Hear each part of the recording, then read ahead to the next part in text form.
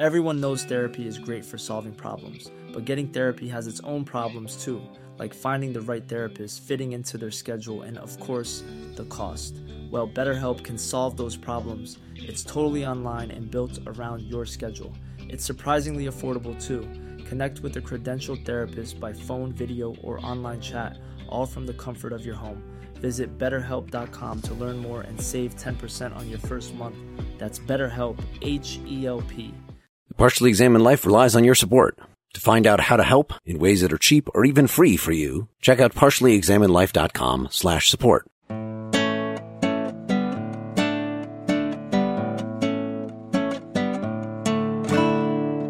You are listening to The Partially Examined Life, a podcast by some guys who were at one point set on doing philosophy for a living, but then thought better of it. Our question for episode 221 is, what is the mind? And we're considering the theory of functionalism, as elaborated in Hilary Putnam's The Nature of Mental States, 1973, David M. Armstrong's The Causal Theory of Mind, 1981, and where relevant, we'll also bring up one of the readings that we're going to be hitting next episode, Ned Block's Troubles with Functionalism, 1978. For more information and links to the readings, visit partiallyexaminedlife.com. This is Mark Linsenmeyer, actually seeing color as the reflection of certain wavelengths of light in Madison, Wisconsin. This is Seth Paskin, feeling this pain, my pain, not your pain, in Austin, Texas. This is Wes Allen in a really positive machine state in Cambridge, Massachusetts. This is Dylan Casey wondering about the difference between what is temperature and the concept of temperature. All right, so we're on our third Philosophy of Mind episode in a row, and it's the first one Seth's been on. How you doing, Seth? Fantastic. How are you? Great. This was the one you wanted to come back on, right? No, I wanted to skip the entire series, but you guys said you would excommunicate me if I... I am fascinated by the question, but there just seems to be almost nothing at stake. Bored to tears? Just philosophically, if you end up on one side of the debate or the other, what's at stake? What changes in the way that you live your life? That's the piece. But it's a fascinating question. I just don't like the way these guys talk about it that much, but that's okay. I'm in. So functionalism sort of cross-cuts the issue that was discussed in our last couple of episodes, because being a functionalist is not, I think, like being a materialist necessarily, whereas according to Chalmers' interpretation, if you're a materialist, then you have this big problem with how to fit qualia into your materialism. Well, functionalists might have that problem, but actually Chalmers himself is a sort of functionalist. Functionalism is just a way of thinking about the mind, not necessarily even referring to the problem of consciousness. So it's neutral to the question of whether one is a dualist or an identity theorist or anything else. And it actually is something that traditionally has been highly appealing to materialists. I wouldn't place this in opposition to materialism, but you could place it in opposition to physicalism, to the identity theory, where a mental state just is a brain state. Functionalism is onto a different way of looking at things, which we'll get into. But it overcomes some of the problems that I think we've seen with identity theory. We got a few different introductions to functionalism. We looked at maybe the Internet Encyclopedia of Philosophy, and we sort of already talked about functionalism, as Mark has kind of pointed out. It might have been better to have done functionalism first, but the distinction is between identifying mental states with what they're made of. So a particular neurochemical substance, for instance, and identifying mental states with what they do. And the Internet Encyclopedia of Philosophy article on functionalism gives a very common and clear example of artifacts like mousetraps and keys, which, you could have a key. It could be made of wood. It could be made of steel.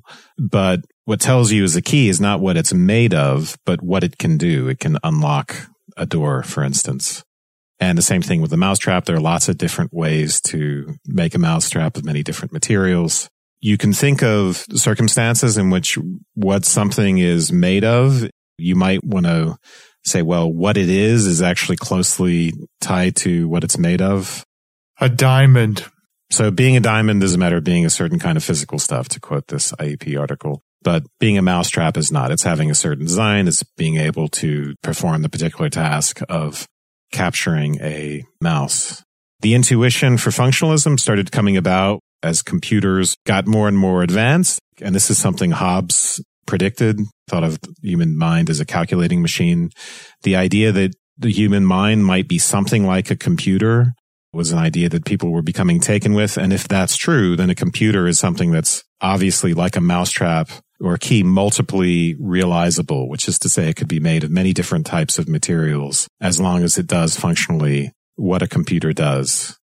The other precursors to this are in behaviorism, this idea that you might treat mental states as things that link up inputs and outputs, link up stimuli and behavior, for instance, and functionalism.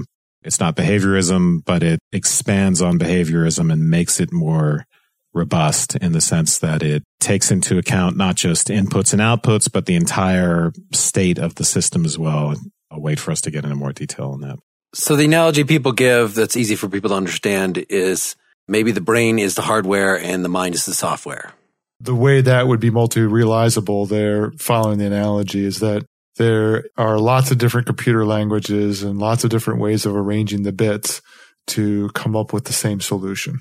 Well, I guess that's a good question because it runs on different hardware, but if it's a different computer language, is it actually expressing the same thing? I think that's a place where the analogy is vague. So there's software, there's computer languages, and then there's hardware. Multiple realizability says, right, you could have silicon or you could have brain matter if you think that the mind is computational.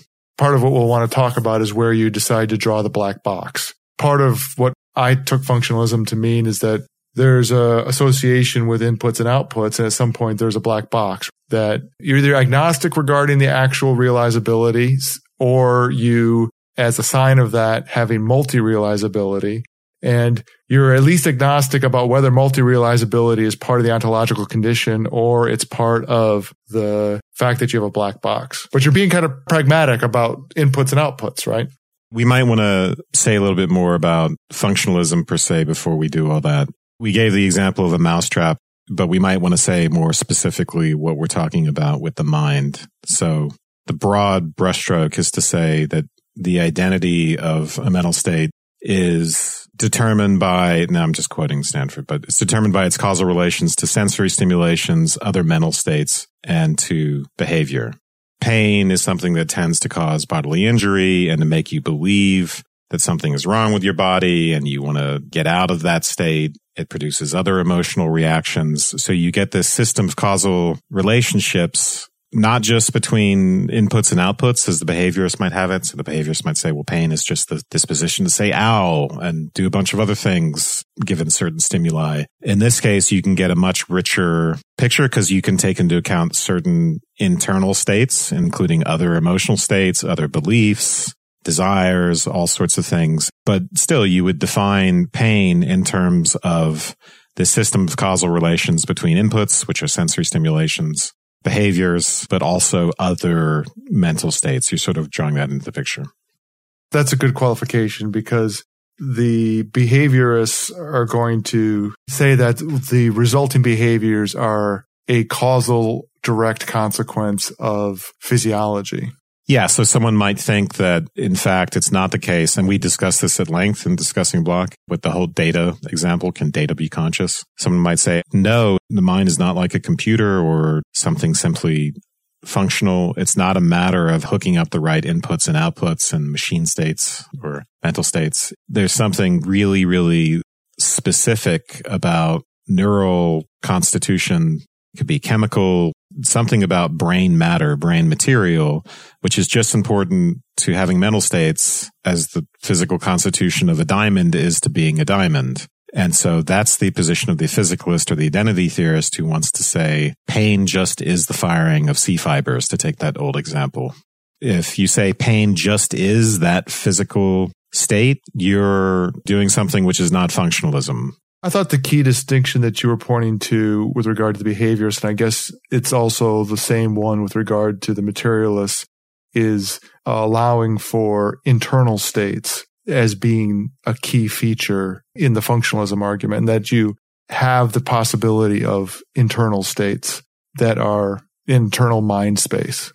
So this is what I was wondering what you're talking about, Dylan, with the black box, because what I understand, and this answers Seth's question too, why does this matter? This was introduced to me in the context of cognitive science, as this is the philosophy that underlies cognitive science. And cognitive science is about trying to figure out kind of how the brain works by programming computers to mimic behaviors that the mind performs. So can we program a computer to understand a story where we ask it common sense questions that any child who heard the story would be able to answer accurately? And can we build up some sort of reservoir of understanding so that it could answer those, even though it hasn't been told that specific fact? How do we give it background knowledge? So the way that we try to do that is by figuring out abstractly what are the steps involved in this mental process. And so you make a little box and say, okay, this is the input. And if it receives this sort of input, let's put a little arrow and shove it to the next box. And like, oh, this is the memory part. And you could get a very elaborate flow chart like that. So then you test it by programming it. You see if it comes out with the right thing. This is how I'm actually sympathizing here with Dylan's saying even the programming language is kind of a matter of implementation, is kind of a matter of the hardware. Because really, when we're talking about the functions, we're not talking about the software as in a bunch of lines of code. We're talking about the schematic of what steps are being followed by the software in order to achieve the result. And so the various boxes end up being like the mental states, or you could say the whole Turing machine is in the state right now of believing, desiring, blah, blah, blah, when it's received certain inputs. There are different ways of clarifying exactly how the mental states are in there. Are they like one part of the box? Are they the total state of the system as it progresses through the boxes? Yes. I didn't see anything in these articles, but I would be very interested in a discussion about the substrate versus implementation in language, or in fact, in a whole computing system, because it seems to me that just saying it's silicon versus brain matter is not the right place to draw the line, because the software, the way in which the inputs and outputs are processed is at least, if not more important than the hardware implementation. And that distinction between hardware and software becomes fuzzy because in most cases you can implement, I'll call it software solutions in specific versions of hardware so that you make it more efficient that way. And so there's a kind of symbiosis between those two things. It's not just a sort of simple, I made it with this and then I ran the program with that. I'm a little averse to this hardware software thing just because computers isn't just a matter of the physical material they're made of, right? A lot of structure is built into a processor, and to say hardware with computers isn't really just to say what something is made of. We're already talking about the things which in this analogy we would want to think of as software, I think. I completely agree. Let me take another stab at it. If we want to get away from that analogy, then what's intuitively pleasing about functionalism is the fact that it allows us to have a description of consciousness or of mind that permits something internal, but that's not just physical. So on the one side of the spectrum, you have the identity theorists, which identify mind and brain. So to be in pain is just to have the firing of X neurons, the C fibers or whatever it's called.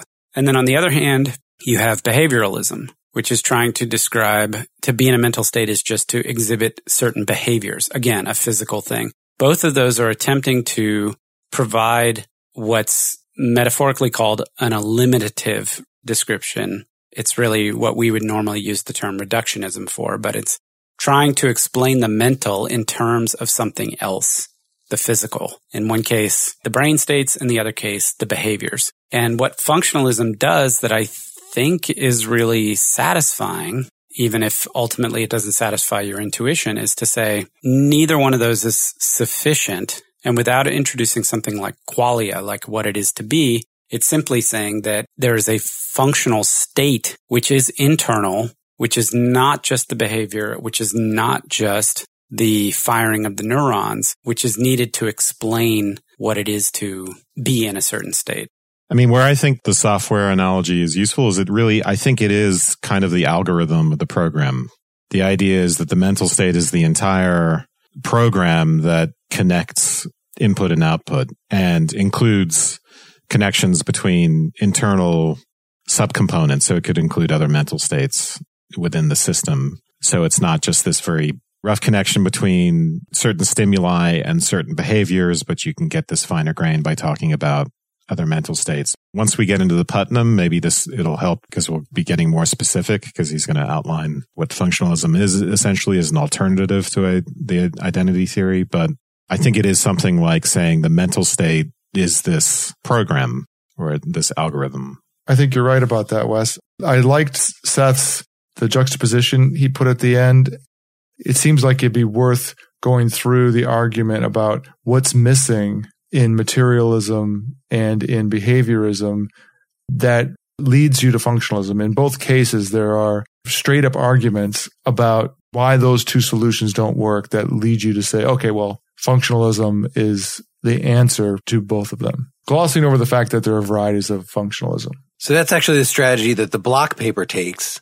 He actually uses that the article is called Troubles with Functionalism. So we're really not going to get into the critique of functionalism today. We're going to save most of the Block article for next time, but I can tell you the overall strategy is he says, what makes functionalism better than behaviorism? Well, the very thing that makes functionalism better than behaviorism, you can use the same argument that you used against behaviorism still against functionalism.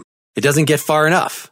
And the same with the other direction. What makes functionalism better than materialism? Well, here's what it claims to do that materialism can't.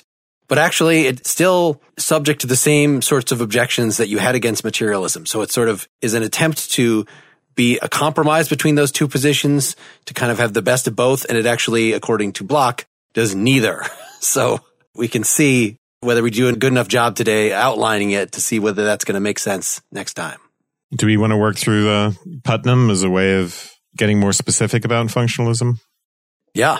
So the two kinds of functionalism that when Block gives his typology actually match pretty well with what we saw in the Chalmers article last time about materialism, right? Chalmers said that there's a type A materialism where materialism is defined a priori. That in other words, the meanings of the words involved show that pain has to be a brain state, for instance. And a posteriori materialism, type B materialism, is saying, no, it has nothing to do with the meanings of the words. It's an accomplishment of science to discover that pain is, in fact, a brain state.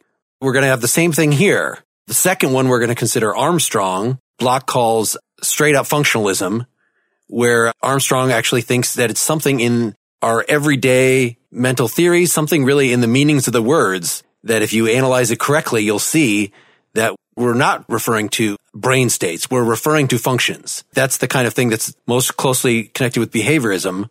Whereas this second kind that we're going to talk about right now, Putnam, is more like the a posteriori scientific. So it's a scientific discovery that mental states are in fact functional states. It's not just a matter of the meanings of the word pain, for instance. In the beginning, he's going to go through some of the problems with identity theory. He's saying it's a bad habit in philosophy. This is coming out of Carnap and people like that, these reductionists, to think that if an identity is true, that it somehow has to be a matter of the meanings of the words involved. So conceptual analysis, basically. Yes, that's what philosophy does, is conceptual analysis. Both of the papers, the Putnam and the Armstrong, are very methodologically oriented. They're trying to figure out why we would support functionalism according to what philosophy is supposed to be doing. Is philosophy just analyze concepts? Philosophy is not the thing that goes in and does the science, but it needs to sort of work with science, I think both these guys think, to interpret science's results. So water is H2O is a common example of an identity, a scientific identity statement, which helps us get beyond merely conceptual identities, right? So it's informative in the sense that we could discover that after the fact empirically and not simply by some sort of a priori derivation from one concept to something it implies. And it seems like a promising candidate for saying, yeah, if we're going to say pain is a brain state, it's probably going to be something on analogy to the discovery that water is H2O. You can end up writing a whole bunch of pages about whether or not water is H2O. That exercise ends up articulating either sides of that relation where both empirical information, say, what does H2O mean on its own terms, comes into the discussion. Maybe that ends up being what you guys are talking about in terms of conceptual analysis. When I say, what do I mean by water and what do I mean by H2O, and to establish them as being equivalent, at what point does the empirical account come in? It seems like the empirical account, you're going to end up being on sort of the sciencey side of that equation, on the H2O side of it. Whereas what you mean by water, you're going to be just lining that up. Right. And I can refer folks to our last Putnam discussion, where on his paper, The Meaning of Meaning, where he goes following Kripke into this same argument, where he's considering what is the status of the identity water equals H2O, and he imagines a twin Earth, where the thing that floats in rivers and streams is XYZ. And so in twin Earth, is that person thinking the same sentence when we're thinking water is H2O here and they're thinking this stuff is XYZ? Where XYZ is a chemical formula like H2O. Yes, exactly. I'm kind of confusing my Kripke and Putnam here because of the two. I think we did those 2 episodes in a row and they seemed like a very similar argument. It discovered that despite the meaning of water, let's analyze water functionally. Water is just the thing that floats in rivers and streams and we drink it. And so we have our functional water and they have their functional water. And Kripke at least was saying that no, water is a term that drills in to its chemical property. Whatever you think water means, you might not know anything about chemistry, but you're actually referring to, the extension of water, which is H2O. They might use a thing, if we're talking to them on the phone from our Earth to their Earth, and they talk about their water and we talk about our water and we think we're talking about the same thing. We both have a delicious glass of it next to us and just went swimming earlier, but actually we're talking about different stuff. Yeah. So it's a rigid designator in the sense that even if we know water only under its trappings, under its empirical properties that have nothing to do with chemical formula H2O, it still fixes us on H2O. Even though that's our criteria for identifying water, it's still the underlying thing that we've been identifying is a natural kind water. And so that becomes fixed. And then from there on, across all possible worlds, you have to have this constancy H2O and not just something that appears to be H2O. Importantly, in that twin Earth conversation where we're describing my compatriot on the other Earth, and I imagine in that whole discussion that he's talking about water, and it turns out that I go for a visit and I get a glass of water from him, and it turns out to be not water at all. And before I choke to death from drinking something that's not water, is actually poisonous to me, I realize that it's water-like. To me, at least, that's part of the distinction, right? It's not just that water is a rigid designator to H2O, but it's also that I can understand my mistake as well as understand the meaning of that rigid designator by saying that once I go and look at it and get it as precise as I have been here on my own Earth, then I realize that it's actually not H2O. It's not what I meant by water. It's water-like. In the same way that other fluids are water-like, right? If I see a glass of vodka, I don't know. I could easily say that it's a glass of water, but it's not a glass of water. And as soon as I drink it. Yeah, the intuition here is that a natural kind like water is something like an individual, because naming individuals for Kripke is something that requires rigid designators. And that's because definite descriptions fail to do the work of truly singling out anything in the world. And really, it's almost like just ostension. It's like pointing, even if it's pointing under some description in some context. But once I've pointed to the thing, and if it's just to a person with a particular name, then I've fixed the identity, regardless of whether names and descriptions change across certain possible worlds. So natural kinds end up being like individuals.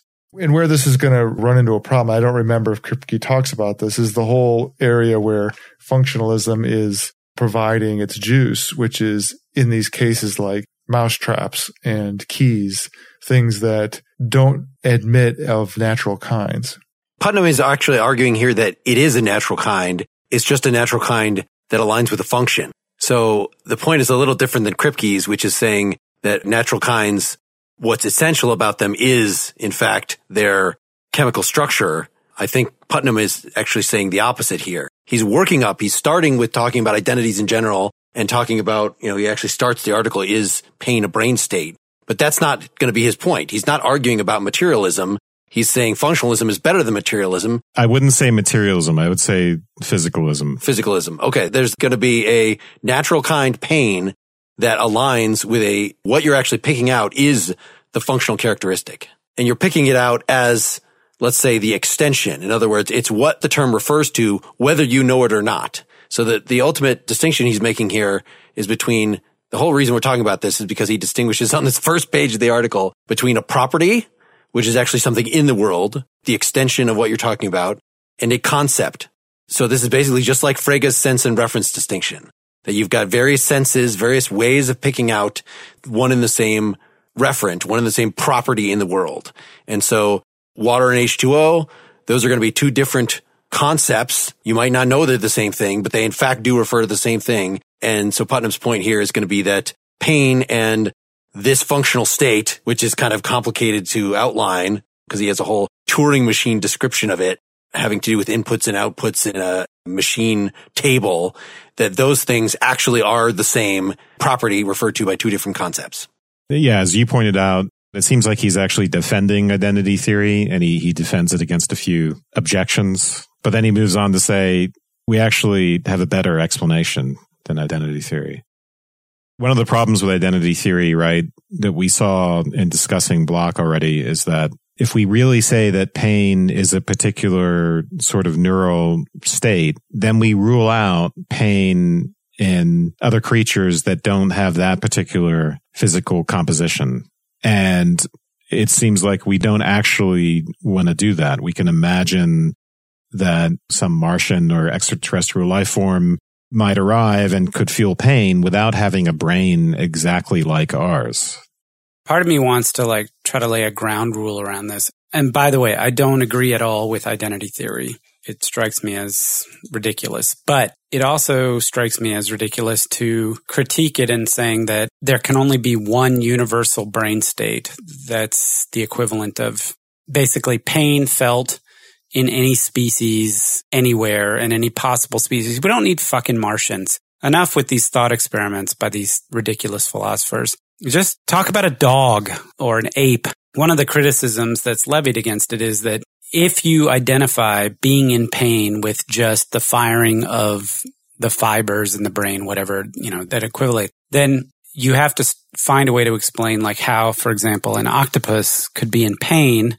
You could actually say an octopus is in pain and we are in pain, and, basically find an equivalency between the two things, saying that only the brain states that manifest themselves in human beings count as pain states and these other things don't. And how are you going to figure that out? It may or may not be a legitimate criticism, but I don't want to waste a lot of cycles trying to pursue that path. Let's just acknowledge that that's a criticism, but I don't think it's particularly compelling. Well, it's one of the major reasons for moving to functionalism. Here's another simpler example, which I hope works because I'm making it up on the spot. But suppose someone said, well, what does it mean to do arithmetic? And I said, it means this particular thing that's happening in these transistors here in this silicone-based machine. That's arithmetic. That's something like identity theory. And someone else comes along and says, look, arithmetic is an abstraction, okay? And we're getting the computer to, it physically realizes something that does arithmetic, but arithmetic isn't that physical thing that's going on right there. It's something that's more abstract. And I think that's the analogy intuition that we're trying to get at. And also that arithmetic, right, could be realized, and you could do it many different ways. You could do it with an abacus. You could do it with a brain. You could do it with a computer, various types of materials, many, many, many different sorts of ways. And the intuition is that a mental state is something like that, not like the physical thing that's doing the function, but like the function itself. When I was reading these essays and then thinking about them and now this conversation, it feels like this whole conversation about functionalism and materialism is really a kind of proxy war in ontology about the way we can talk about what things are. I mean, I want to start talking about what they're made of and what their potentials are and what it means to have a potential for something and a whole nother different language about it. And it seems like that the whole conversation is going over that ground, but in terms of zombies and Martians and fighting over what is and whether what something is instantiated in the material that it's made of or whether it's instantiated in the activity of that thing. Yeah. And I like the fact that, the various Stanford Encyclopedia, Internet Encyclopedia hooked functionalism up to Aristotle as being maybe the first functionalist, that he's talking about the faculties. It's the form of the soul is what the mind is. It's what the mind is doing. The soul is the form of the body. The form of the body. There you go. Yeah. In the same way that an axe, to say when Aristotle says, well, what is an axe? He is going to say an axe is its function. It could be made of many different materials, and what makes it an axe is not its material composition. Can it do the cutting thing? I guess maybe it's just because I've read more of that. I don't know. I just find that philosophical conversation in a way much more plain spoken and categorized in terms of different levels. Whereas here I have that same kind of distinction being made about what trumps what in terms of existence, but in this sort of proxy war regarding what it means to have a mind or not have a mind. So Dylan, you don't find it plain spoken to say that the notion of a probabilistic automaton is defined similarly to a Turing machine, except that the transitions between states are allowed to be with various probabilities rather than being deterministic? You caught me, Wes. That's just completely clear. I'm sorry. I stand corrected. Dylan, I think your sense in which you're like, I prefer to hear Aristotle talk about this than Putnam. I completely agree. Aristotle didn't use isms. We don't have functionalism and T-state. What was you guys talking about on the previous episode? Type A, type E, type F, type G, materialism, all these kinds of ridiculous. And the fake formalization, pseudo formalization, where it's like, well, this is just to say it's, a series of P1 ... to Pn corresponded with S1 to Sn. Just that kind of nonsense. It's irritating. I stopped reading whenever it got to Ramsey sentences. I'm like, I'm not going to learn what Ramsey sentences are. I had to look it up, and then it's still like, okay, what am I going to do with that information? It's a formal it's a way of formalizing sentences. And well, okay, so what am I supposed to do with that? How does that help me understand the point he's trying to get across? Let's say it's very similar to when we had our Tarski on truth episode and the formalization he was trying to give for what sentences count as true. It's very similar to that. It's like, let's try to get some weird formalogic notion in. It's actually where our format breaks down. It reminds me, I was just listening to a podcast and comedians were talking about what it's like to do crowd work over a podcast. Like to hear somebody, like Don Rickles used to make fun of people in the crowd, and you're just like, well, I guess that guy's Japanese because I can't see him. I can't figure out but based on what Don Rickles is saying, imagine trying to have a podcast talking about formalizations. I mean, even just to say, we don't have to imagine it, Seth. We've done it. We've tried. For all, for some. No. Just imagine the squiggly, and then there's, you end up having to translate the formalism back into natural language, which is the greatest irony of all, I think. Yeah, for all the nastiness of this, we can say pretty simply what it is, right? Mm-hmm. Didn't I already with the machine table describing the algorithm, this flow chart? Yeah, I think your flow chart example is good, but it's confusing enough that it might bear reiterating it in light of this paragraph. This is really the place that Seth is focused on, where Putnam is going to give us the meat of functionalism. What page? 54. Do we want to just read the last paragraph at the top, the last sentence of the paragraph where he just says what he's going to argue, even though that's actually sort of makes sense? Yeah, it does. It's the one sentence in the first few pages that's actually in English. I shall, in short, argue that pain is not a brain state in the sense of a physical chemical state of the brain or even the whole nervous system, but another kind of state entirely. I propose the hypothesis that pain, or the state of being in pain, is a functional state of a whole organism. So he gets into this description of a system. You say the system has all these distinct different states, and it has inputs and outputs. And borrowing from behaviorism, we can easily think of inputs as sensations and stimuli and things like that, and outputs as behaviors. But the innovation here is we also get, what Mark was describing as all these different boxes in the flowchart. A lot of this just happens inside the system, where you don't get a flow from input to box to system to output without knowing what's in the box. You get tons and tons of stuff going on inside the box where there's flow between different states, where a state is a description of the whole system. It seems to be built up of these probabilistic automata. So he has these technical terms, the description of a system. These systems are made of probabilistic automata that are allowing for some input to be joined up with some output. As he says, that is, it's a machine table that for every possible combination of a state and a complete set of sensory inputs and instruction, which determines the probability of the next state and also the probabilities of the motor outputs. So it's a relation between inputs and outputs.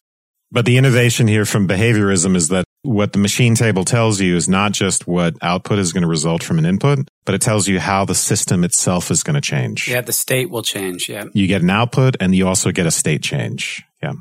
Should we just give an example? I feel like pain is not the simplest example, but it is the one that's spelled out here.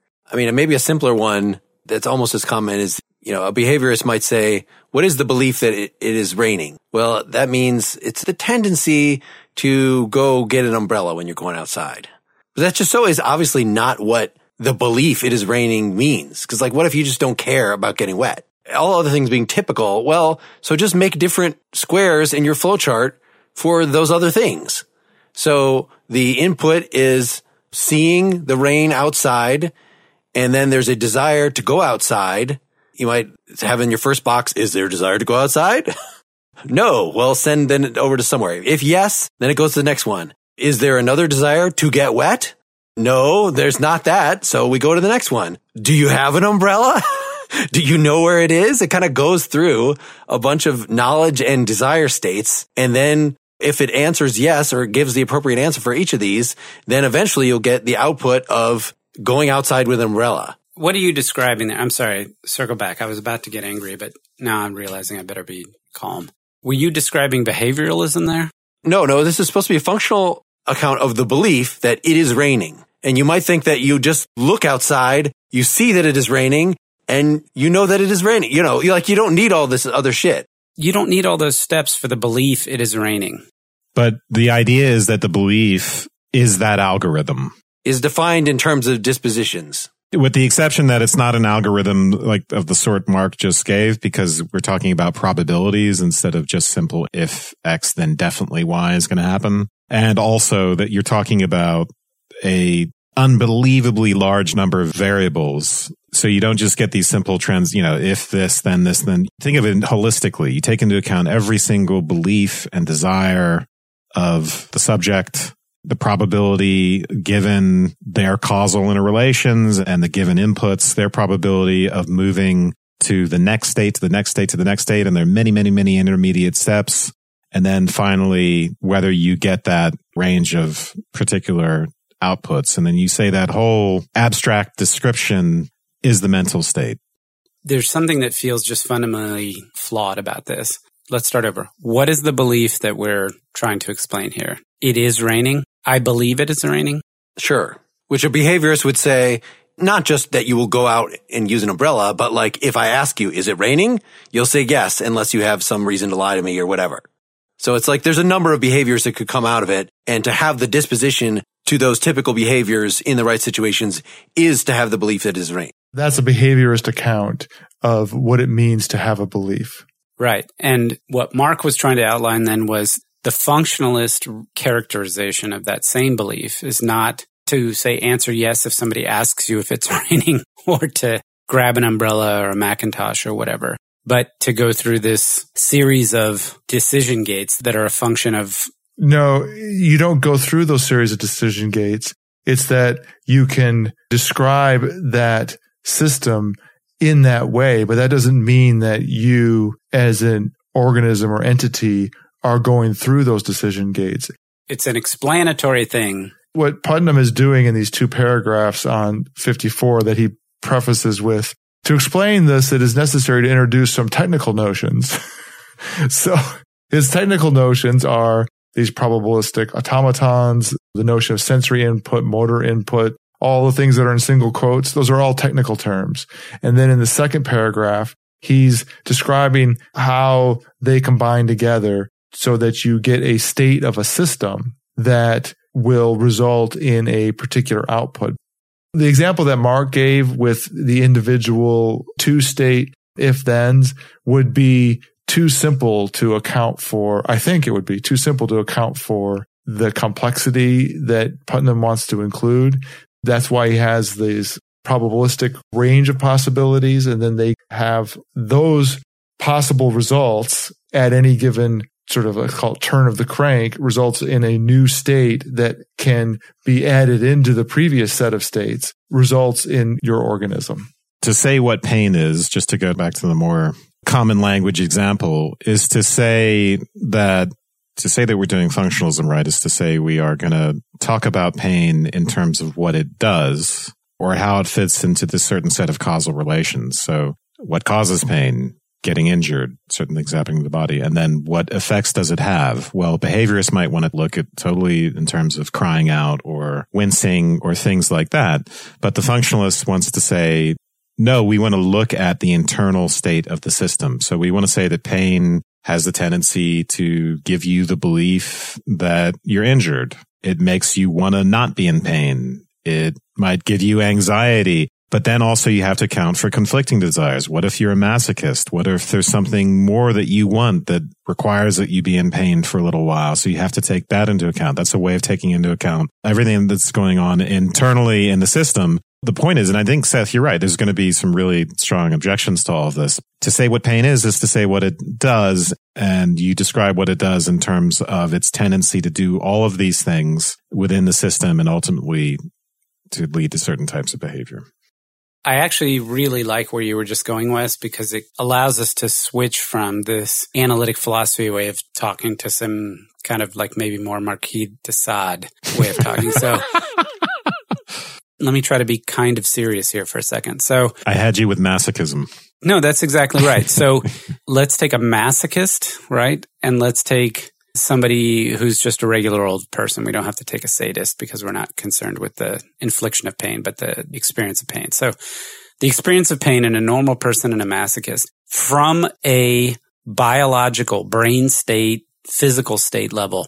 And by the way, we have to at some point get to the notion of brain state versus physical state, because there is such a thing as like phantom pain and what goes on in the brain versus what's actually instantiated in the body and the nerves and so forth. But so the same biological activity, which causes pain in two different people. In one, it's pain.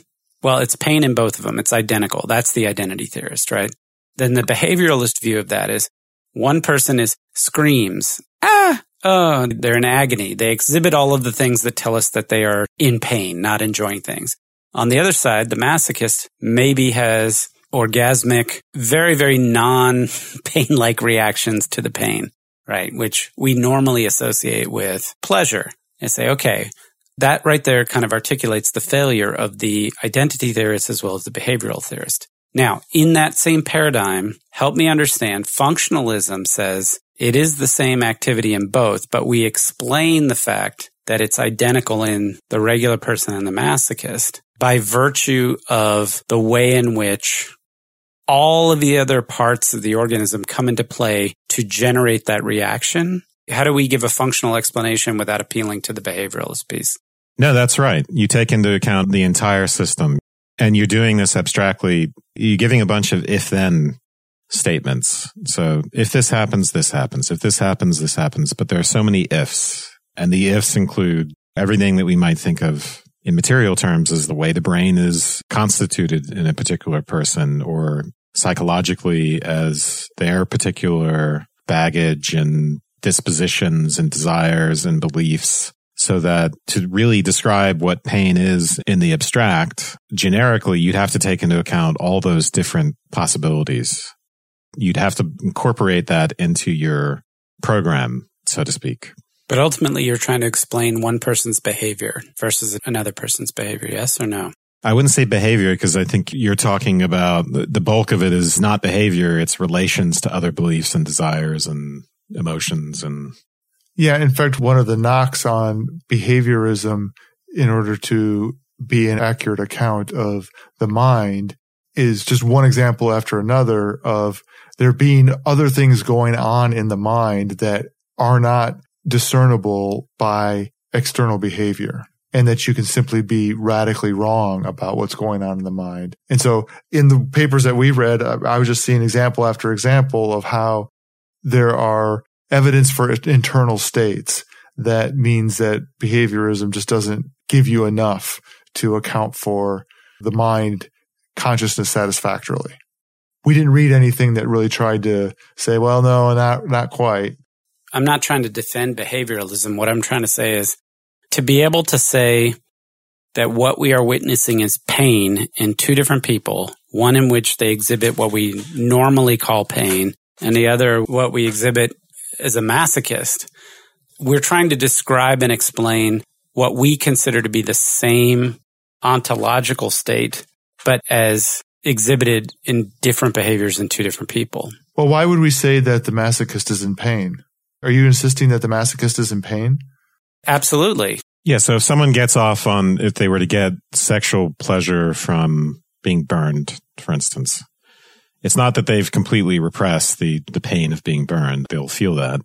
They just have a different behavior with respect to the experience of pain. The mind is complicated, so they're also going to have pleasure, and their desire and their pleasure are going to outweigh the particular feeling of pain they have. But the point is that in functionally describing pain, I'm not simply going to describe the behavior, because the masochist is a good counterexample of that. I'm just going to say it's Mark's, all things being equal statement. Well, things never are equal, and I have to take into account all the other stuff that's going on in the system causally and say, here's what'll happen if they're a masochist. Here's what'll happen if you take into account all these other causes, but we're still describing pain. Importantly, in both cases, the masochist and the typical person, let's call it. I think you guys underestimate the commonality of masochism. That's why we're not calling him normal. We're calling him typical. Sorry, I'm just kidding. Just go ahead. Maybe we need to have a podcast on varieties of masochism, but let's have that one now. Let's quit this shit. Isn't that what's happening? Isn't that what's happening right now? So in both cases, they would recognize it, and we're saying that they'll call that experience pain. That's the thing that's held in common. Like, not talking about, burning oneself, but like somebody who, an athlete or somebody who's pushing themselves very, very hard and in the end has some kind of pleasure out of doing that. They're not going to say that it wasn't painful, right? But they're going to say that they really enjoyed it as well. Well, they enjoyed the result. They didn't enjoy the experience of it. They might have enjoyed both. At least that's been my experience. So okay, well, that's possible. Yeah. And I think this is kind of like one of the things, what about the way in which memory and emotion play a role in these things? There's a kind of a facile articulation of the problem statement where it's like, well, is being in pain a brain state or something else? But that's talking about one particular type of potential mental state. This idea of being in pain, right? Like being in pain, seeing the color red, being angry, being whimsical, being indignant. There are nuances there where you're talking about the question of pain. Let's just assume it's a physical pain. Like, I burnt my hand on the stove. That's one particular way of being in pain. But being hurt by having your parent tell you that you're a failure, that's a different sort of thing. Can we provide the same analysis? Can we assume the same kind of descriptive or explanatory framework for something that involves history and memory as well as an emotional or component to it? I'm not sure. I'm not sure that holds still, but I'm not even sure it works for just even the quote unquote simple case of pain.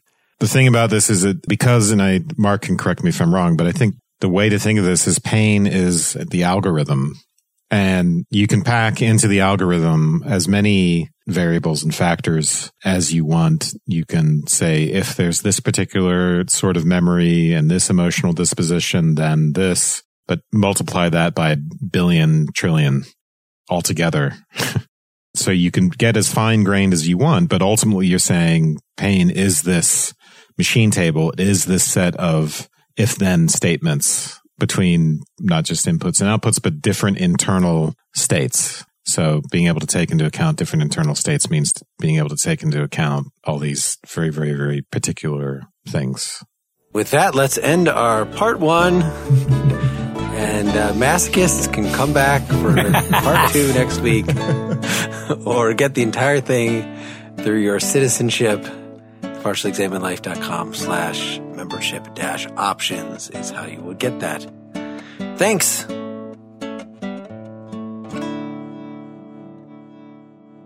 Today is the day when the new podcast, Pretty Much Pop, will be revealed, where Erica Spires, Brian Hurt, and I discuss TV, movies, music, podcasts, theater, video games, comics, and more. Check out the first episode now at prettymuchpop.com, or look for us soon on Apple Podcasts, Stitcher, etc.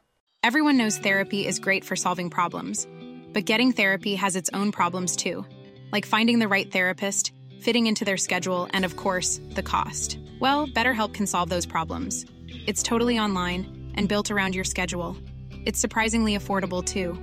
Connect with a credentialed therapist by phone, video, or online chat, all from the comfort of your home.